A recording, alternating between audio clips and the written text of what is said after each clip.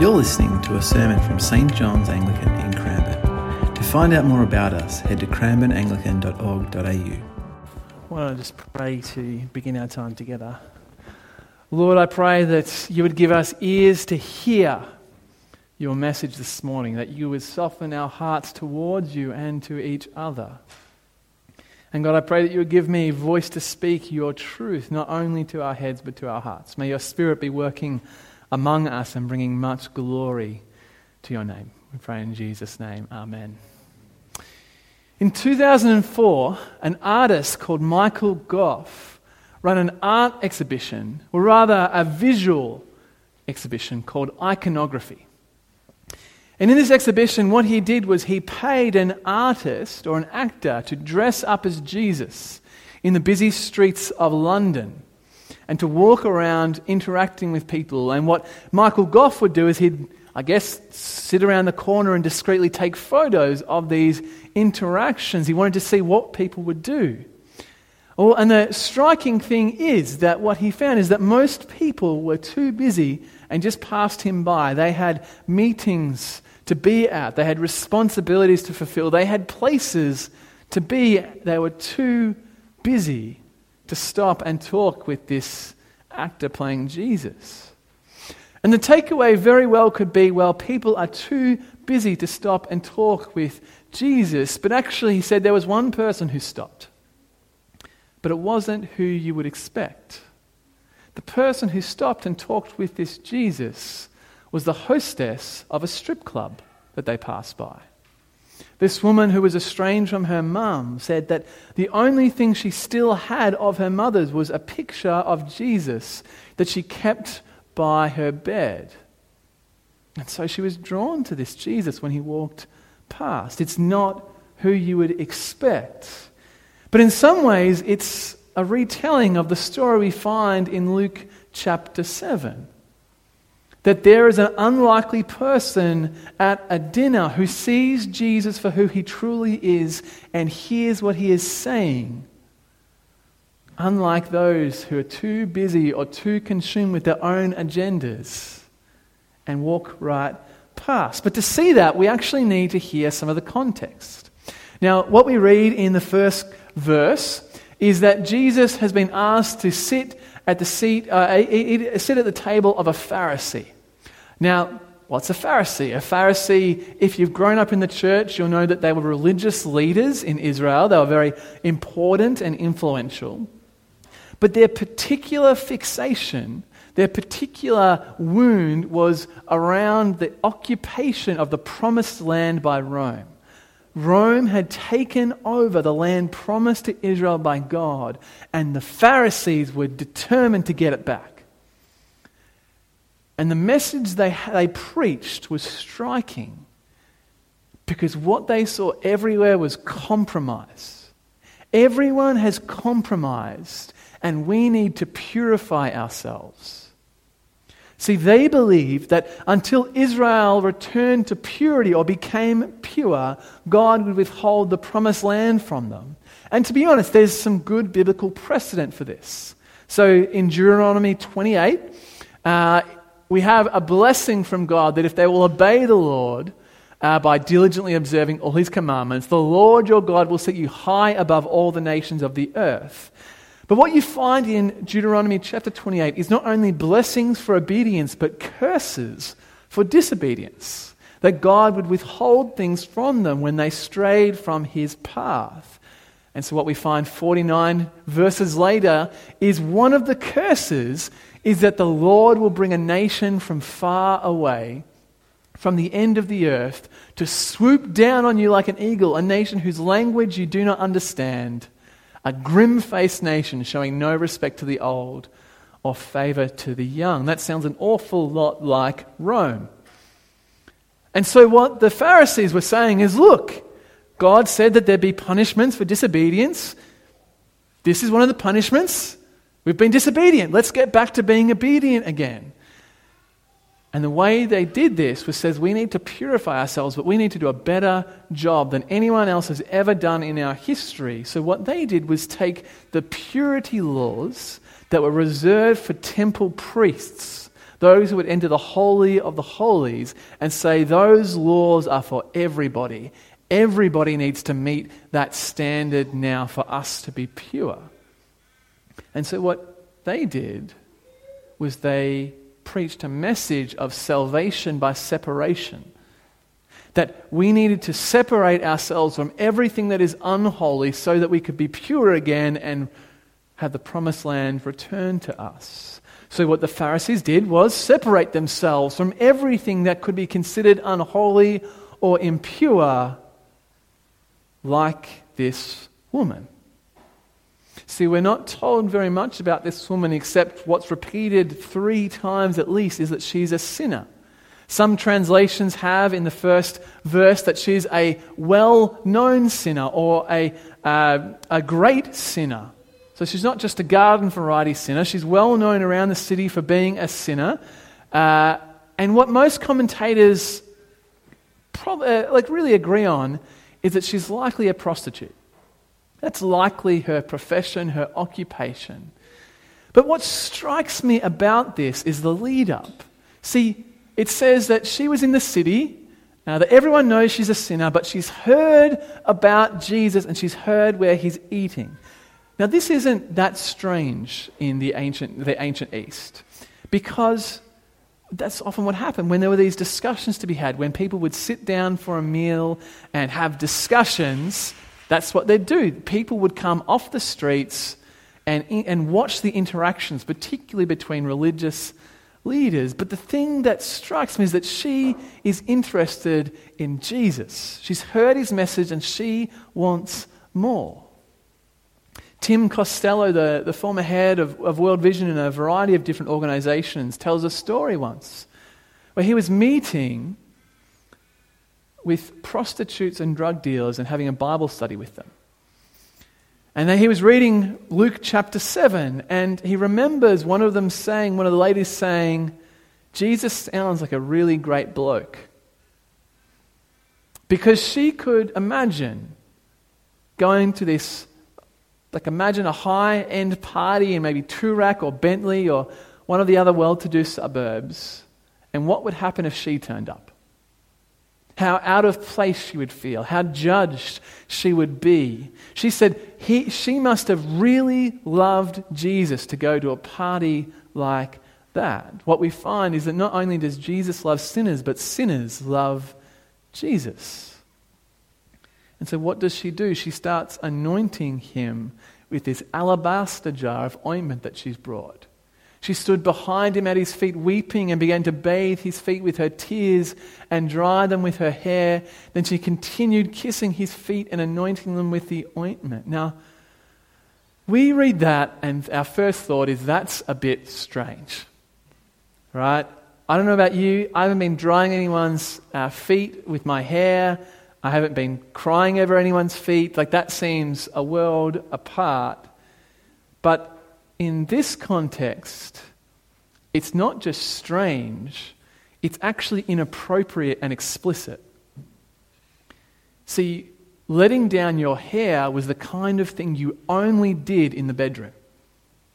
Joel Green, who's a Bible commentator, says that it's the equivalent of appearing topless in public. That's how explicit this is. That's how inappropriate it is. And yet, do you notice Jesus doesn't rebuke her? He doesn't set her to the side and say, well, maybe just stop. Maybe slow down. It's fine. You don't have to do that. Maybe just sit to the side. He doesn't do that. That's sort of what the Pharisees do. The Pharisees condemn Jesus, right? They said to him, if this man were a prophet, he would have known who and what kind of woman this is touching him. She is a sinner. In case you haven't heard or picked up, they think she's a sinner. They've mentioned it a few times. Jesus doesn't do that. The intimation in the story is that she's treating Jesus the only way that she knows how, as a client. This is the only way that she's been taught how to interact with men, and so that's how she's treating this man who she's heard this great message from. The Pharisees condemn her and condemn Jesus, and yet Jesus sees through what she's doing to see the love and the faith behind it. I don't know about you, I've grown up in a generation where the Billy Graham rule was a big thing. Just hands up if you've heard of the Billy Graham rule before. So a couple of people, right? The Billy Graham rule is a rule that Billy Graham, the famous evangelist, had, where he would not meet one-on-one with a woman ever. For two reasons. One was it was a sort of fence so that he wouldn't be tempted to do anything untoward, but also so that the suspicion of anything untoward would never be able to be levied against him. And so lots of ministers and lots of leaders follow this rule. Now, the thing about the Billy Graham rule is that it's a fence. It doesn't change anyone's heart, it just separates. It provides a layer of separation so that temptation might not occur or the suspicion of temptation might not occur. And yet the interesting thing, of course, is that if you've been at all following news surrounding the church, is that we have lots of issues surrounding ministers and church leaders with sexual abuse and with things relating to that. It doesn't change their hearts. From Ravi Zacharias to Carl Lentz, we've had scandal after scandal in the church because it doesn't actually change hearts. It separates, but it doesn't change desire. And the most striking thing about this interaction is that Jesus doesn't need a fence. Jesus is having this incredibly inappropriate, incredibly explicit interaction with this woman, or she's attempting to have with him, and he turns down the temperature and sees her for who she is. In a world where too many leaders take innocent interactions and turn up the temperature and make them explicit or inappropriate, Jesus turns down the temperature. He sees her for who she truly is. He has a heart that is tuned to God's mercy and grace. Jesus sees this woman for who she really is, beyond what she does. It's things like this that are behind why the Pharisees call Jesus a friend of sinners. Literally, in the chapter beforehand, they call him three things: a friend of sinners and tax collectors, a drunkard, and a glutton. So in verse 34, the Son of Man has come eating and drinking, and you say, look, a glutton, a drunkard, a friend of tax collectors and sinners. And the interesting thing is that he has lots of opportunities.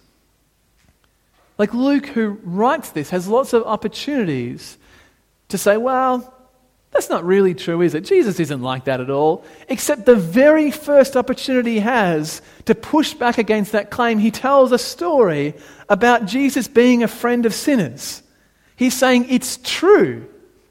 Jesus is a friend of sinners. What you've heard, the accusation, it's true, all of it. And the interesting thing is that the accusation actually goes a fair bit deeper. See, they call him a glutton and a drunkard. He eats too much, he drinks too much. Now, likely what's going on, Tim Chester in his book Meals with Jesus that we've been looking at and we've been using and taking some things from there, he says that it's likely an allusion to Deuteronomy chapter 21. Which Melanie read out for us, which I heard after she finished. There was an exclamation, almost like, that's a hard thing to hear. How Israel was to deal with the rebellious son. Will they say the same words about Jesus? He's a glutton and a drunkard. What they're saying is, Jesus, you're the rebellious son. You go around calling yourself the Son of God, yet you are just a rebellious son, and we know what to do with rebellious sons. We put them to death. That's the claim. We'll get rid of you that way. We know who you are. A friend of sinners, a glutton, a drunkard. You're nothing more than a rebellious son. And the incredible thing is that's exactly how Jesus dies. Jesus dies as a rebellious son.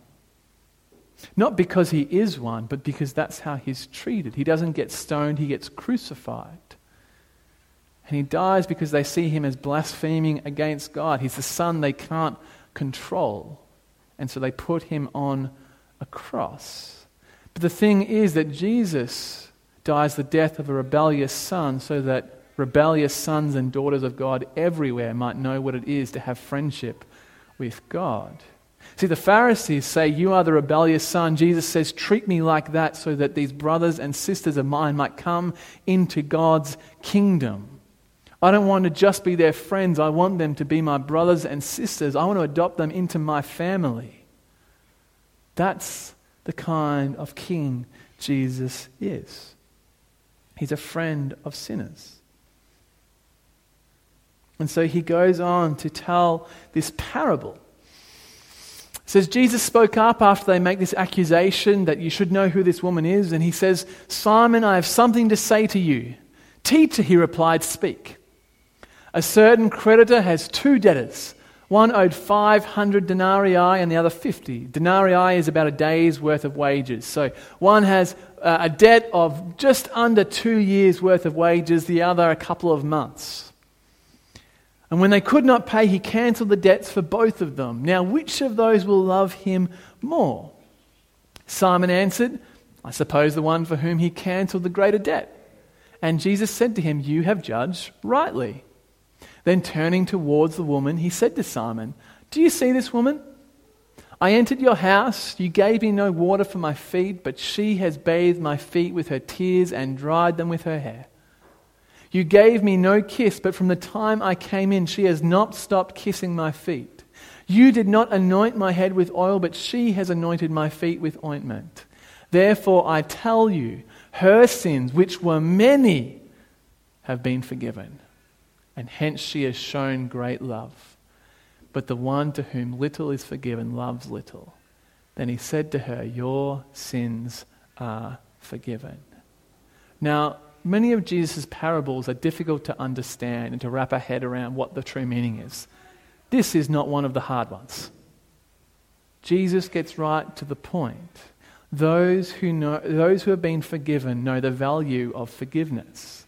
Those who have experienced God's grace know what it is to give grace to others. Those who have been forgiven little love little. This woman didn't need to be reminded of who she was. She knows she's a sinner.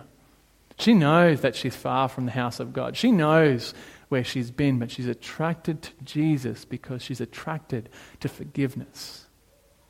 She knows the depth of her sin, and so she knows the goodness of what Jesus is offering. He's not offering her 10 steps for a better life. He's not offering 7 ways to get closer to God. He's offering her real, true, deep forgiveness. I forgive your sins, which are many, are now as white as snow. Jesus offers true forgiveness. And it's no surprise that the immediate response of the Pharisees and those at the table is, who is this man? Those who are at the table with him began to say among themselves, who is this who even forgives sins? He said to the woman, your faith has saved you. Go in peace. Now, I love being Anglican. Obviously, I chose to align myself with the Anglican Church. I love being Anglican. I love being an Anglican minister. I love the prayer book. I love the liturgy. But one of the great dangers in being Anglican is that because we say confession every single week, we can end up saying it with our head and not our hearts. We can end up forgetting what it feels like to be forgiven by God. Now, I've been a Christian for 18 years. Right? Now, I preached obviously this morning at the 9 a.m. service, which makes me just about the youngest Christian there. But I want to ask the same question this morning. Has anyone here been following Jesus for more than 20 years? Just hands up if you've been following Jesus for more than 20 years. So many of us. How about keep your hands up if you've more than 30 years? More than 40 years? More than 50 years? We've still got 3. I won't keep going. But here's the thing. The longer you've been a Christian, the easier it is to forget the depth of forgiveness. The longer it's been since that moment or that time when God entered your life, the easier it is to forget what it actually means to be forgiven by God's grace and mercy and love. My most common prayer at the moment comes from Psalm 51. It says this. It's not there. That's okay. I know it off by heart. Psalm 51. Oh, it is there. Look at that.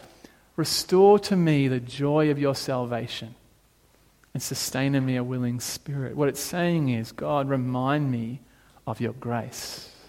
Take me back to that place when I knew deeply and intimately what it is to be saved and loved and accepted and forgiven by you. Because what happens when we forget what it means to be forgiven is that we forget to forgive others. When we forget what it is to receive grace, we become graceless in our interactions with others. We become just like the Pharisees. They know all the laws, they know all the words, they know what they're meant to do, but they don't get this. And the thing that's scary about this passage is that there's only one person in the whole section whose sins are forgiven. It's not the Pharisee. The only one. Twice Jesus forgives the sins of this woman. And so the task or the challenge for all of us is to keep meditating on the grace that has saved us. You've been a Christian for 20 years, 30 years, 40 years, 50 years, 5 years, 1 year, 2 months. It does not matter. Don't stop meditating on the forgiveness given to you in Christ Jesus. Keep that at the heart of what you do on your scripture reading, on your prayer life. Don't forget what it means to be forgiven. And the question we really should be asking at the end of this is, who is our woman? Now, very well, a woman like this could very well enter into our church. But the reality is that there's many people like this. Men and women who enter into our church who might feel like they're far from the kingdom of God, who feel like they're distant from God, who feel like they won't be accepted, they don't know the right things to say at the right times, they don't look like anybody else here, they don't wear the right clothes, they don't have the right story, they don't feel like they belong. What is our heart response towards them? How do we treat them? Let's get specific. Cranbourne has many homeless people, and we have many people who've slept on our doorstep. What's our heart response to them? Is it frustration, or is it love and acceptance and mercy? Throughout the pandemic, we've had people sleep outside in a caravan. Was our response frustration or love and acceptance and mercy? We have people who need things from us like food or money or resources, whatever it is. As our response, frustration? You should be doing better? Or is it love and acceptance and mercy? Friends, we cannot forget the forgiveness that God has given to us. And if you wonder whether you have, check your heart and how you interact with those who feel like they're far from God. Do you place yourself in a seat of judgment and think, well, if you would just do A, B, C, D, you would be better off? Or do you say, there goes a sinner just like me. They probably need to be friends with God. They probably need to be friends with Jesus. So I'm going to pray for us this morning that God would soften our hearts, that He would soften our hearts to see with His eyes and to hear with His ears what He is doing in this world so that we can love like Jesus does. Can we do that now? Let's pray. God, I thank you for the Gospel of Luke, and I thank you that Jesus keeps interacting with sinners, that He keeps interacting with unlikely people. God, I pray that we would have His heart. I pray that we would have his eyes and ears and heart to see what is going on in the world around us, that we wouldn't be like the Pharisees, only concerned with purification of ourselves, only concerned with our growth and our spiritual forward movement, but rather that we would know and remember what it is to be forgiven by God. And having been reminded that we would offer that forgiveness to others. God, I pray that you would give us eyes to see people like this woman. And their experience in this place wouldn't be rejection, wouldn't be judgment, but would be a deep and profound acceptance on the basis that Jesus is a friend of sinners. Jesus loves sinners. So God, I pray that you will give us heart to love and not to judge. We pray this in Jesus' name. Amen.